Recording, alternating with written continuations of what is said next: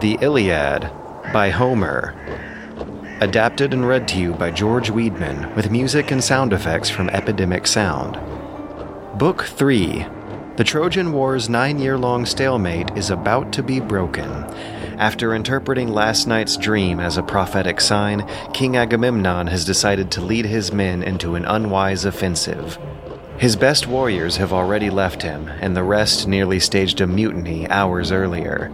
After the Achaeans are spotted approaching the city of Troy, the Trojans muster forth to meet them in the field.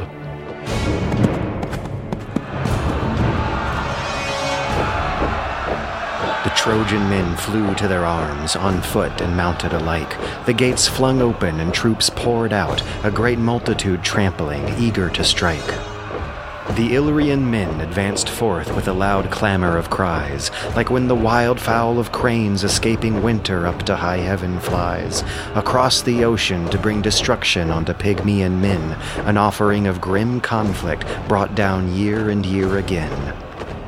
But the Achaeans marched on in bitter silence, breathing fury and worry, steeling to stand in violence.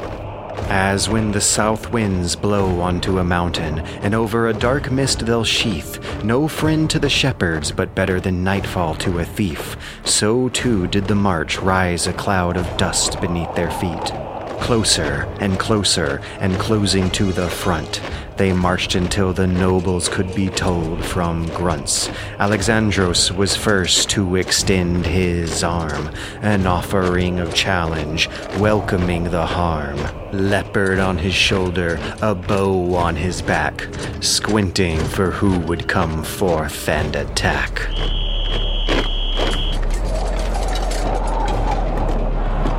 And it was King Menelaus of Sparta who urgently took him on. The very first Trojan to present himself was the very one he was after, the very man whose crime began this war 9 years ago. Paris was divinely handsome, prancing proudly ahead of his line, a helmeted plume of horsehair nodding with every step, and Menelaus rejoiced. As a lion rejoices when ravenous hunger drives him to snap into the carcass of an antlered stag, carelessly devouring with haste under the pursuit of tough young hunters and their tracking dogs, so too was King Menelaus overtaken with famishment, hastily leaping from his chariot, fully armed, sprinting directly at Paris for revenge. And Paris quailed, shaking in his heart, paling in his cheeks, shrinking back into the lines of men, seizing with the same jolt one feels when coming suddenly upon a serpent in some mountain glen. Paris hurried deeply within the security of the ranks, until his brother Hector of the Shining Helm caught sight of his cowardice and reviled him with contemptuous words. "Paris," he said. "Look at you, brother. The only thing you're good at is looking good. You woman-crazed seducer, you liar. You should have never been born, much less never been wed. Better than having these Achaeans watch you run away and cower. Listen to them laughing. They're gonna think we pick our champions out by their looks instead of by their courage or wit or skill. You went all the way out there into the deep sea and brought back not just the greatest beauty in the world, wedded to that land of rugged spearmen. You brought back the shame and sorrow and grief of your father and your country. You brought back the delight of our enemies. Keep moving. It is on you to confront that man and find out what kind of man whose luscious bedmates you take after. Your good looks and your dexterous fingers, so skilled at the lyre, won't help you out here in the dusty battlefield, no. Maybe the Trojans are all weak-kneed cowards like you. Otherwise, we'd have pelted you to death with stones as soon as you came back with her." And to him, divinely handsome Alexandros blushed, and he replied, "Your chastisement is just, brother. All of that lashing was fairly deserved. Your heart is as unyielding as a shipwright's sharpened axe. But still, my attractiveness is a gift from the goddess Aphrodite, and never are such gifts to be casted away. After all, we can't just pick and choose them at will, no. So, fine then. If you blame this entire war on me and him, just us two, and you want me to act like a brave warrior about it, then have all the other Trojans sit down and bid the Achaeans to match me against Menelaus, just the two of us, alone in single combat. A warrior's duel over the woman and her possessions, so we may prove whichever man is mightier, so that we Trojans may stay here in Troy and the Achaeans may go back home to So absorbed was Paris in his own speech that the Achaeans had chosen him as target for their archers and slingers. As the men ducked behind their shields covering their heads, Hector stood above the line, raising his palm and shouting at the Achaeans. Hold back, Argives! Cease fire! We propose a truce! Hear me! Hear from my mouth, you well-breathed Achaeans! Listen to the word of Alexandros! Hold your fire, men. Are they surrendering already? Stop. I want to hear him. Stop. You well-breathed Achaeans, listen to the word of Alexandros! Alexandros, through whom this quarrel has come about. Alexandros proposes a truce. He bids you lay down your arms and armor on the ground, while he and Menelaus fight a single combat over the woman and all her possessions, so we may prove whichever man is mightier. If we swear that these two duel alone over a covenant sacrifice, then perhaps peace can be enjoyed among the rest of our men. So he shouted, and both sides held back from throwing their arms, their clamor descending into a cautious silence. And then spoke up Menelaus of the great war cry. Hear me as well, for it is I who has been most grievously insulted. It's high time both of our sides finally settled this, Achaeans and Trojans. You've all suffered from my quarrel with him over the wrong he did to me. Let whichever of the two of us will die, die, and the rest of you may live. As for the covenant sacrifice, bring us 2 lambs, a white ram and a black ewe, for the gods of the earth and of the sun, and my men will provide us with a 3rd lamb for Zeus. Furthermore, I want your King Priam out here swearing with us too, swearing on the same covenant alongside his sons. The gods know that elders keep stronger promises than the youth.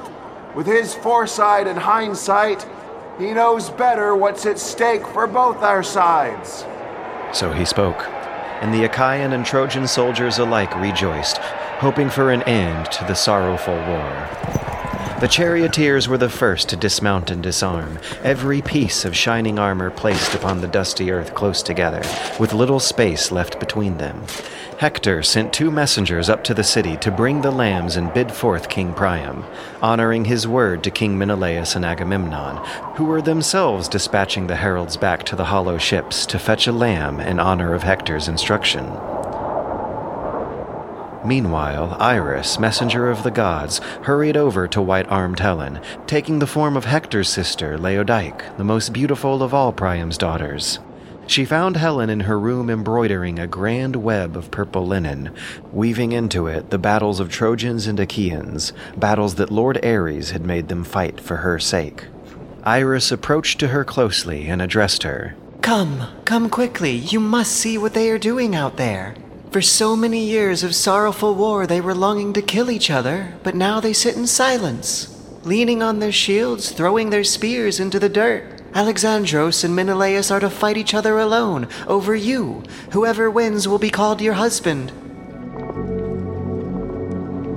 With those words, the goddess filled Helen's heart with yearning, longing for her past life and her past husband, for her homeland and her parents, and for the sons and the little daughter she had left behind. Throwing on a cloak of shining linen she rushed, hurrying with tears swelling, 2 of her women servants following behind, and they arrived soon at the ramparts, perched above the Scaean gates of Ilium. And there sat the older sages of Priam's advisors, wise, well-spoken men who were too old for fighting. Panthoos, Thymoetes, Lampos, and Clytios, and Antenor, all set high on the tower, chattering like cicadas who settle high into strong-boughed trees, sawing themselves into utterance. As Helen approached, they spoke softly amongst themselves. What a terrible beauty she has, like a deathless goddess to look at, terrifying. That much beauty is bane more than blessing. Small wonder they're suffering a whole war over it. Still, let her go back to the ships. If she stays, she'll bring only grief to us and our children. And at that, King Priam called out, summoning Helen over.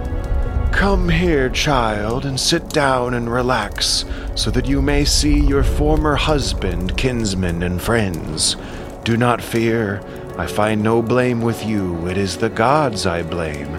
It is they who have brought about this terrible war. Please tell me, who is that Achaean down there? Gigantic, majestic, looking like one of the kings. I do not fear you, dear father-in-law. I honor you, as I must. I followed your son here. I abandoned my bridegroom, my darling daughter, my friends, all the good company I made throughout my girlhood. And now as I sit here, seeing that they came all this way back, I wish I had died instead. Yes, that man you pointed out is Agamemnon, son of Atreus. A good king, a powerful spearman. Oh, how did I make such a whore of myself? How did this ever come to happen? The old man paid her sorrows no heed. He was marveling instead at the armies below. Look at how many people follow him. I used to march in war with the Phrygians, a great number of them assembled with horsemen, when Otreus and Mygdon had us camped along the Sangarios River on campaign against the Amazon women, equals to men in war. But even then, we didn't have such numbers as these black-eyed Achaeans. And then seeing Odysseus, he pointed down at the man. Tell me, child, now about that one too. A head shorter than Agamemnon, but broader across the shoulders. He just put his armor down, there, now striding through the ranks like a ram among sheep. Helen, born of Zeus, then answered him. That one is Laertes' son, resourceful Odysseus, who grew up in the rough country of Ithaca. He is shrewd at every manner of treachery and shiftiness, a man not to be trusted. And then wise Antenor of the king's sages, who was listening to the two, addressed them. This is true, my lady, very true. We hosted him here with Menelaus as an embassy that was bargaining for your sake, you know. I fed them and entertained them, treated them well while studying their character and their strategies. Menelaus easily stood the taller of the two, but when seated down, Odysseus made an effort to appear taller. And when speaking out their bargaining terms to us, Menelaus certainly spoke majestically, but with brevity. He chose his few words well. Odysseus, in stark contrast, played us for fools. He would stand with his eyes fixed to the ground, feebly leaning on his scepter, stiff and straight. So thorough was his act that we thought of him as a mere simpleton, until he opened his mouth and spoke, and perfect words blew out like snowflakes in the winter wind. When he was talking, we could only stop and marvel, all from being taken aback by his disguise. After hearing Antenor's explanation, King Priam then pointed at Ajax, yet another Achaean. And who is that great godlike warrior, towering head and shoulders above the rest of the Argives? That, answered Helen, is a giant man, Ajax, bulwark of the Achaeans.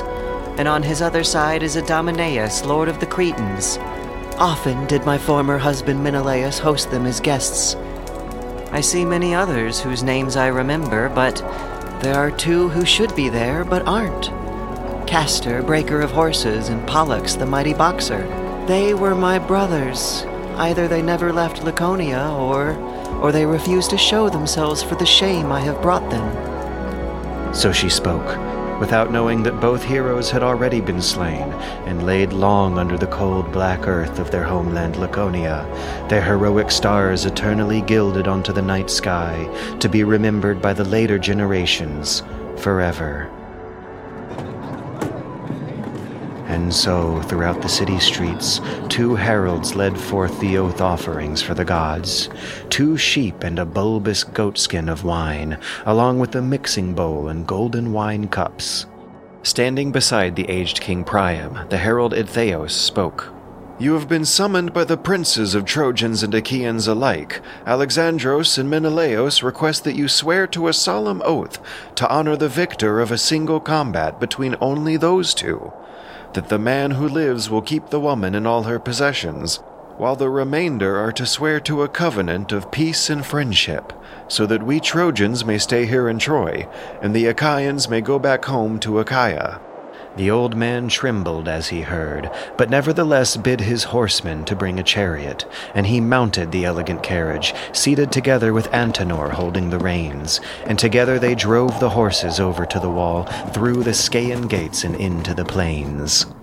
When they arrived and dismounted, they counted every step on their way between Trojans and Argives, and at once rose up Agamemnon, lord of men, together with Odysseus, who came bearing small knives. Both sides watched the princes lead lambs over to sacrifice, pouring wine in their mixing bowls and rinsing their hands, before the son of Atreus cut a lock of fleece from the lambs, passing it around and holding it above, and he prayed to the gods.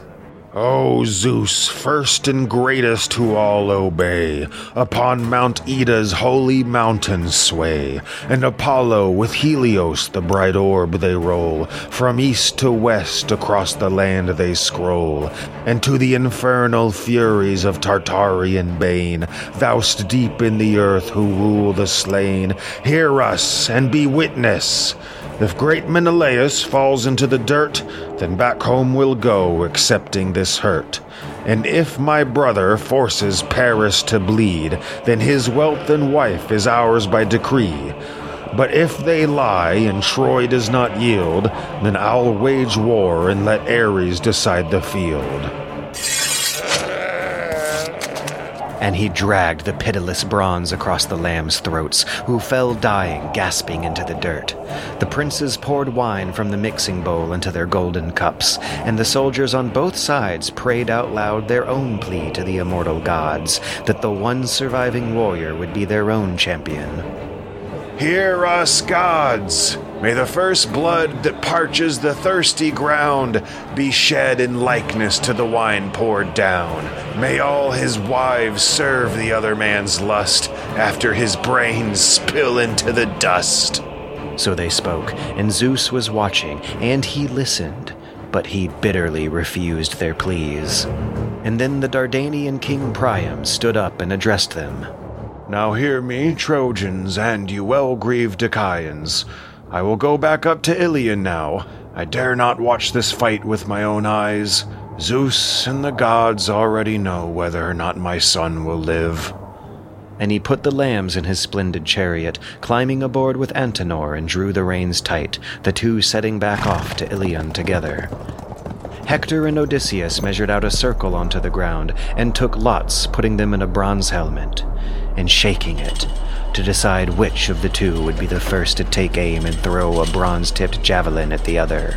And as they shook, the soldiers could still be heard, still praying, Whoever involved us in this vile debate, give that creator of war over to fate.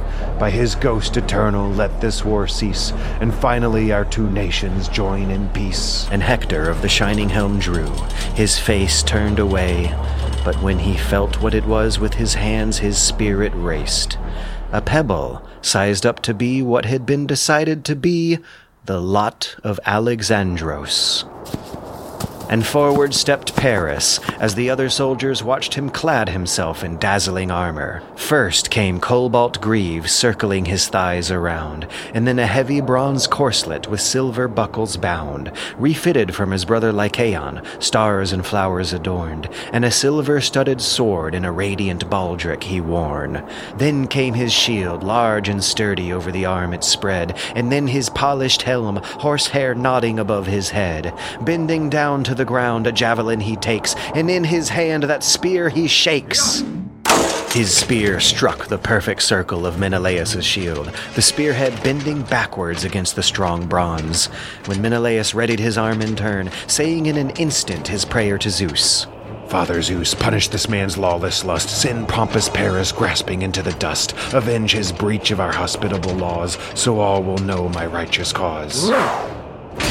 And the heavy spear he threw tore clean into Paris's glittering shield, running all the way out the other side, smashing his corselet, tearing into his tunic. But Paris was leaning to the left, barely feeling any pain at all, and narrowly avoiding the darkness of death. The two warriors' boots and strikes were throwing up dust as Atreus' son Menelaus drew his sword and continued to thrash at Alexandros, aiming for the horn where the horsehair plume connects to the bowl of the helmet. And his sword shattered into 4 pieces, sliding out from his hands with the blow, and up he grimaced at the heavens and he shouted, Zeus, you despiteful demon! You robbed me of my spear and now my sword, but I will not let you rob me of my revenge! And Menelaus sprang forth, grabbing with his hands what his sword could not, dragging Paris by the helmet's proud plume of nodding horsehair, the prince's heavily armored thrashing feet kicking up even more dust as he strained for steady footing, choking on the chin strap of the dragging helmet, Menelaus hauling him into the circle's edge towards the murderous Achaeans, throwing Alexandros into their waiting arms. But what flew from his strong arms was only Paris's helmet. The leather chin strap made from the hide of a slaughtered bull had snapped, and Menelaus's feet stumbled from his own overestimated force, his furious passion kicking up even more dust. He turned his head back into the cloud at where Alexandros had stood, Menelaus grasping and striking at whatever he could, but his gauntleted knuckles hit only the darting dust.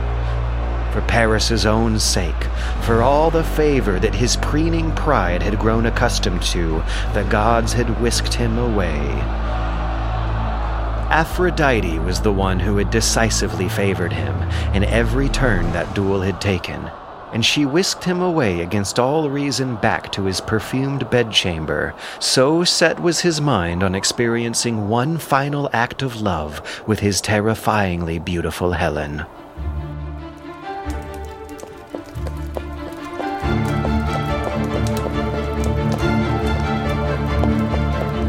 Aphrodite herself appeared in the polished stone halls of the Illyrian palaces, rushing through the hallways and up to the ramparts to fetch Helen, taking the form of an old lady who used to dress her wool back in Laconia.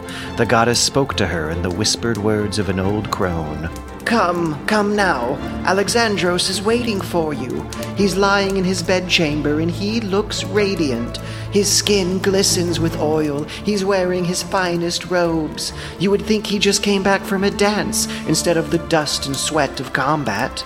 So she spoke, and the heart in Helen's bosom quickened, but upon recognizing the goddess's impossible form, taking the shape of one of her most beloved maidens from her long-lost home, Helen grew angry, and she spoke carefully. My maddening goddess, why do you beguile me now?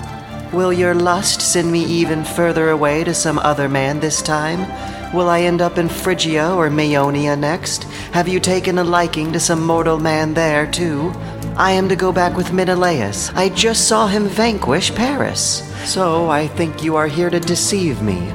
Go join Alexandros yourself. Worry after him until he makes you his wife for some slave girl of his. I should be going out through the gates if I am to save all the other Trojans from even more grief. I have all of their sorrows weighing on my heart. Do not provoke me, bold girl. In my immortal rage, I could strike you down right now. I hate you as much as I adore you. You cannot fathom the troubled fates I could spin for someone in your position, sowing hatred as you do from both of these powerful nations. So she spoke, and Helen grew terrified at the possibilities. She wrapped her shining mantle about herself and followed the goddess in silence. None of the other women saw where she was going or who she was with. And once they arrived at Paris's rich, elegant abode, the other handmaidens turned away to busy themselves with some task, while Aphrodite fetched Helen a chair. She sat down, averted her eyes, and reproached him. So you're back from your honorable duel, to find out who was the better man of the two of you? Maybe I might have just been wishing that he had slain you then, but I see that you have been given a second opportunity to challenge him again. Go on then, go do so. But I'd truly advise you don't.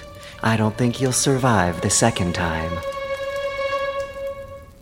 No more, my dear. Please lash me with no more chastisement. My spirit and my courage cannot take any more.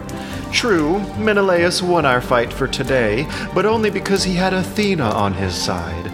But next time I will be the victor, for I have gods on my side too.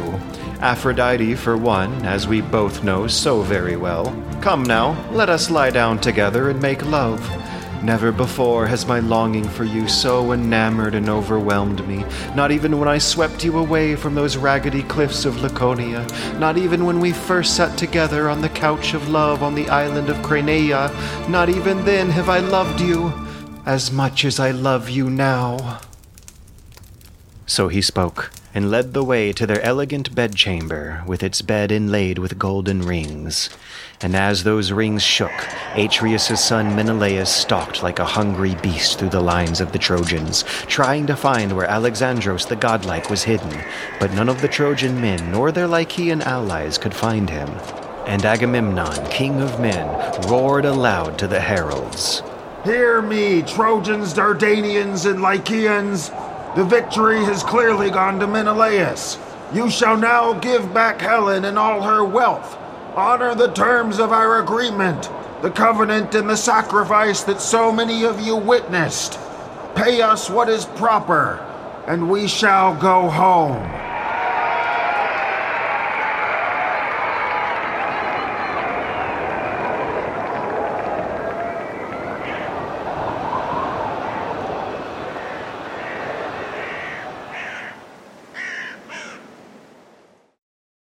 Thank you for listening to Book 3 of the Iliad, where all the characters have finally been introduced, we finally get our first glimpse at what a Homeric action scene looks like, and we also finally have the first example of what I want to point out as a glaring historical inaccuracy. Homer doesn't seem to know how chariots worked. In the very beginning of Book 3, Menelaus jumps out of the safety and speed of his chariot to sprint at the enemy lines on foot.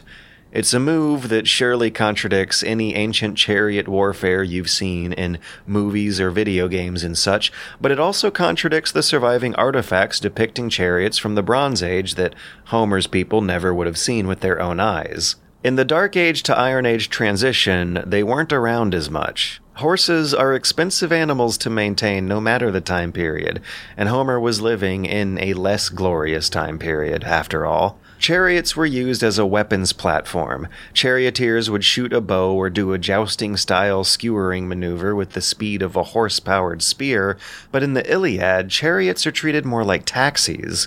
The warriors hop on and off at a safe distance, and then continue to fill the rest of the gap on foot. Shortly afterwards, though, Homer mentions a metaphor about lions, and there actually were lions in ancient Greece. He's right about that one. Though they were very, very rare and on their way out on the European mainland, they were still a danger in the Anatolian, Asiatic part of the ancient Greek world that Homer was supposedly from. But in the Bronze Mycenaean age, anatomically correct lions were featured prominently in Mycenaean art, as if the artist had been seeing real lions to use as models. The Lion's Gate at the city of Mycenae was actually shown in the beginning of this series, although you might have missed it if you didn't already know what they were supposed to be. The heads on the Lion's Gate had been chiseled off by some treasure hunter long, long ago. This is also where we start hearing the name Alexandros being used as a pseudonym for Paris. Homer uses Alexandros when he needs more syllables to fill out the rhythm, and Paris when he needs less. And you can still hear this in the English translations too. Notice how when he's getting fiercely yelled at, or if he's in the heat of some fast action, he's called Paris. But when the narrator is taking time to describe the finer details of a scene, or a character is making a more long-winded formal speech, he is called Alexandros. By the way, there's no connection between the Paris here and the French city of Paris either. That is pure coincidence. The French capital was named after the Gaelic tribe that lived there in the 3rd and 4th centuries AD, called the Parisii. So, once again, to recap, Paris and Alexandros are the same person, Ilium, Ilios, and Troy are the same place, Trojans, Dardanians, and Lycians are all the same military faction, and they're up against the Achaeans, the Argives, or the Danaans, which are also all the same faction. I hope it's not too confusing. Oh, and also Laconia is the regional province that the city-state of Sparta was in, which means the Iliad is the earliest place where we have a description of a phrase we still use today, laconic, referring to the Spartans' intimidating use of brevity. Come and take them, or tonight we dine in Hades, or confidently responding to the enemy's emissary with just the one word of if, are all famous examples of laconic speech. And at least 300 years before those phrases were ever written down into recorded history, we have this little aside in Book 3 about Menelaus of Sparta carefully choosing his few words, at least when he's presenting his official matters at court. His lines on the battlefield are about as poetically long-winded as any other Homeric character. And for one last bit of weird history, what is with that bit in the beginning about the clamor of cranes bringing down a grim conflict of destruction to Pygmaean men year after year again? That is where the etymology of the word pygmy comes from. It's used in Greek mythology to describe a type of character pretty darn similar to what fantasy authors nowadays will name after the Germanic dwarves instead. In Greek mythology, the story goes that every year when cranes and other water birds migrate southwards, they would have to battle the pygmies for territory in the land beyond the known edges of ancient Greece's geographical knowledge. The Pygmies were imagined to be living in India and the parts of Africa south of where they were placing the Ethiopians, who were south of the Egyptians. So, thousands of years later, when European explorers began more thoroughly charting southern Africa, the mythological name got labeled onto the smaller tribal people they came across. But to move on to a more well-known topic, Book 3 is where we get to directly encounter some of the sexism of the ancient Greek world, as represented by the dilemmas facing Helen, and how Homer's version of Helen at least paints the character with a bit more agency than some of the other myth makers. But as much as I love Homer, it's hard to sugarcoat this stuff from any angle you take. In most of the Iliad, women are going to be as literally, mathematically, objectively objectified as much as possible. Their value as prizes will be directly measured in gold and silver or even livestock animals. For all the arguing we heard over Chryseis and Briseis in the first two books, they will never have a word of their own to say until some scant lines in the very, very end. However, they stand in quite stark contrast to the more godlike character of Helen, who does have a degree of divinity. She is directly descended from Zeus. This reminds me of a similar double standard going on in Hesiod's Theogony, which expresses a complete love and respect for the characters of the immortal Greek goddesses, just before a whole lot of revoltingly sexist lines about the real living mortal women sharing Hesiod's world alongside him. Unlike Homer's Chryseis and Briseis, Homer's Helen is a more complete character whose inner dialogues are fully, respectfully shown in Book 3, where it's alluded that she left her former husband and sailed away with her new one willingly, which defies at least a few artifacts of pottery art showing Paris's seduction and elopement as a much more violent abduction. In most English translations of the Iliad, Helen will use the word slave to describe something she specifies that she is not, but could easily become. She's not exactly being held captive in a prison cell or anything, but she is under enormous social pressure from all the local Trojans for triggering this war that is getting their husbands and sons killed. Meanwhile, the Achaeans are also eager to give up fighting for so long over someone else's marriage dispute. Her spoken dialogue expresses ample regret for what she has done, and the more private dialogue, represented by her conversation with Aphrodite, shows her going back and forth over just how willingly she wants to commit to it now that the crisis has worsened.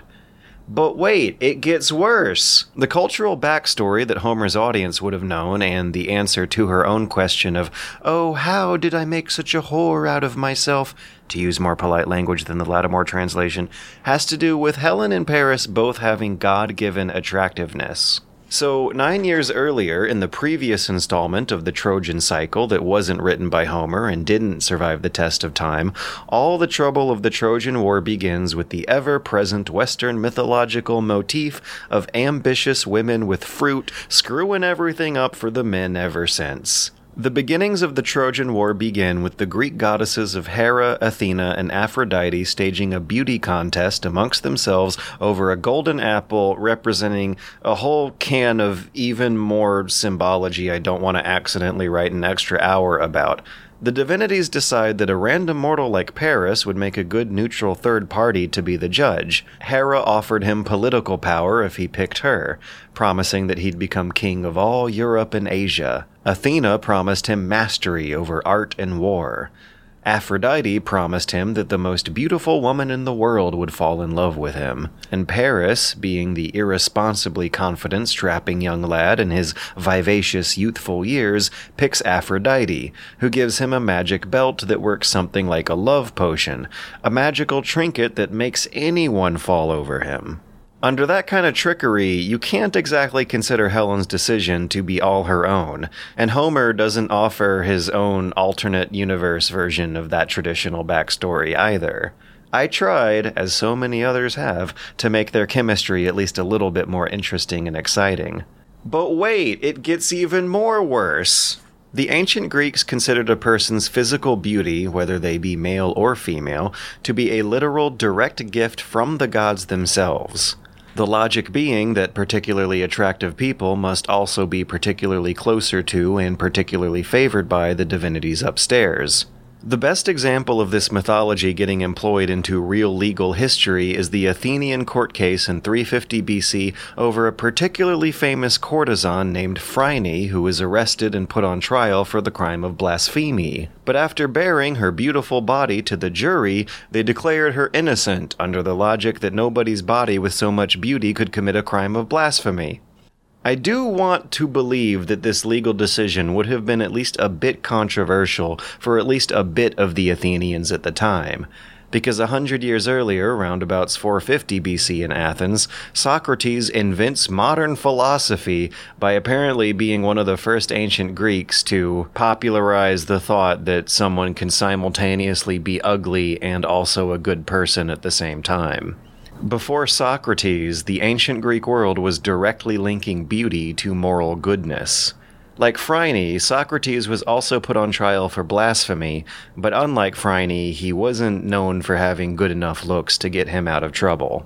But this kind of reasoning explains why Helen's level of beauty steers so far from convention that at her point, it's more of a curse than a blessing. Someone getting that much attention from the gods is never left well enough alone. It's a spectrum. You don't want to be on either extremes of the opposite ends, because opposite of Helen is a character like Thersites from Book 2. Hopefully, this fleshes out a bit more of the historical context behind the glaring ableism with which Homer described Thersites. A whole paragraph going into all the details of just how ugly and lame and deformed he is, before Thersites himself then has a few lines of entirely valid criticisms, lines that are important to providing irony and tragedy to the plot, and also to rationalizing why most of the soldiers are so fed up with fighting this war and why they're on the verge of leaving at that particular moment of the story. And as you'll remember, in the real life of the Dark Age to Iron Age transition that Homer was writing in, there was enough time that had passed between his audience and the Bronze Age for some valid criticisms of totalitarian authority to start becoming normalized, butterflying into the oligarchical governments and eventually democratic ones. A popular consensus nowadays views that Homer's vivid description of Thersites' ugliness was a literary device used to voice opinions of gratifying anti-authoritarianism in a way that would still personally distance the poet from the character and protect them from anger and censorship. This is why I said in the last book that Thersites was a character maligned in Homer's time, but who would have his glory later on in history, getting more and more vindicated as time would go on. Alexander the Great supposedly said that he'd rather be remembered as a Thersites than not be remembered at all. Shakespeare depicted the character with appreciation in his retelling of the Trojan tragedies. Thersites shows up in the pamphlets and letters of Karl Marx as a proto-communist example of the good moral values of expressing valid criticism. In modern medicine, the term Thersites complex is used as a type of body dysmorphia, to refer to patients who are extremely anxious about a minimal physical issue that's not nearly as big a deal as they think it is. The artifact I've associated with Book 3 here is a plaster woman's head from Mycenaean Greece, dated to 1300s or 1200s BC, which is pretty close to when a Trojan War would have happened. The Mycenaeans made it to look like a 3D version of the kind of women they painted on their wall frescoes, with huge outlines drawn around penetrating eyes, wavy crescent patterns lining the hair that evoke swirling ocean waves, and ghastly white skin, thought to represent the good virtues of staying inside and out of the sun, which might have gotten passed down to Homer when he uses the epithet of white-armed or pale-cheeked when describing noble women. This artifact was used as one of the inspirations for Helen's wedding makeup in the computer game Total War Troy, though not much is really known about who or what the plaster face is supposed to represent.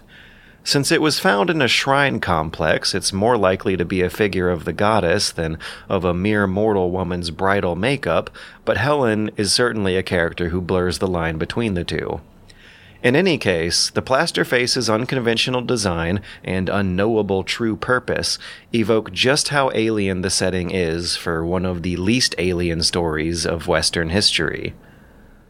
For how many times the Trojan War has been retold and remade and reinterpreted, the strangeness of its actual artifacts is a reminder that even in Homer's day, they were taking lofty creative liberties to tell a story about times long, long forgotten. Thanks again to Epidemic Sound for their library of music and sound effects. The musicians you've heard in this episode were Grant Newman, August Wilhelmsen, and Howard Harper Barnes.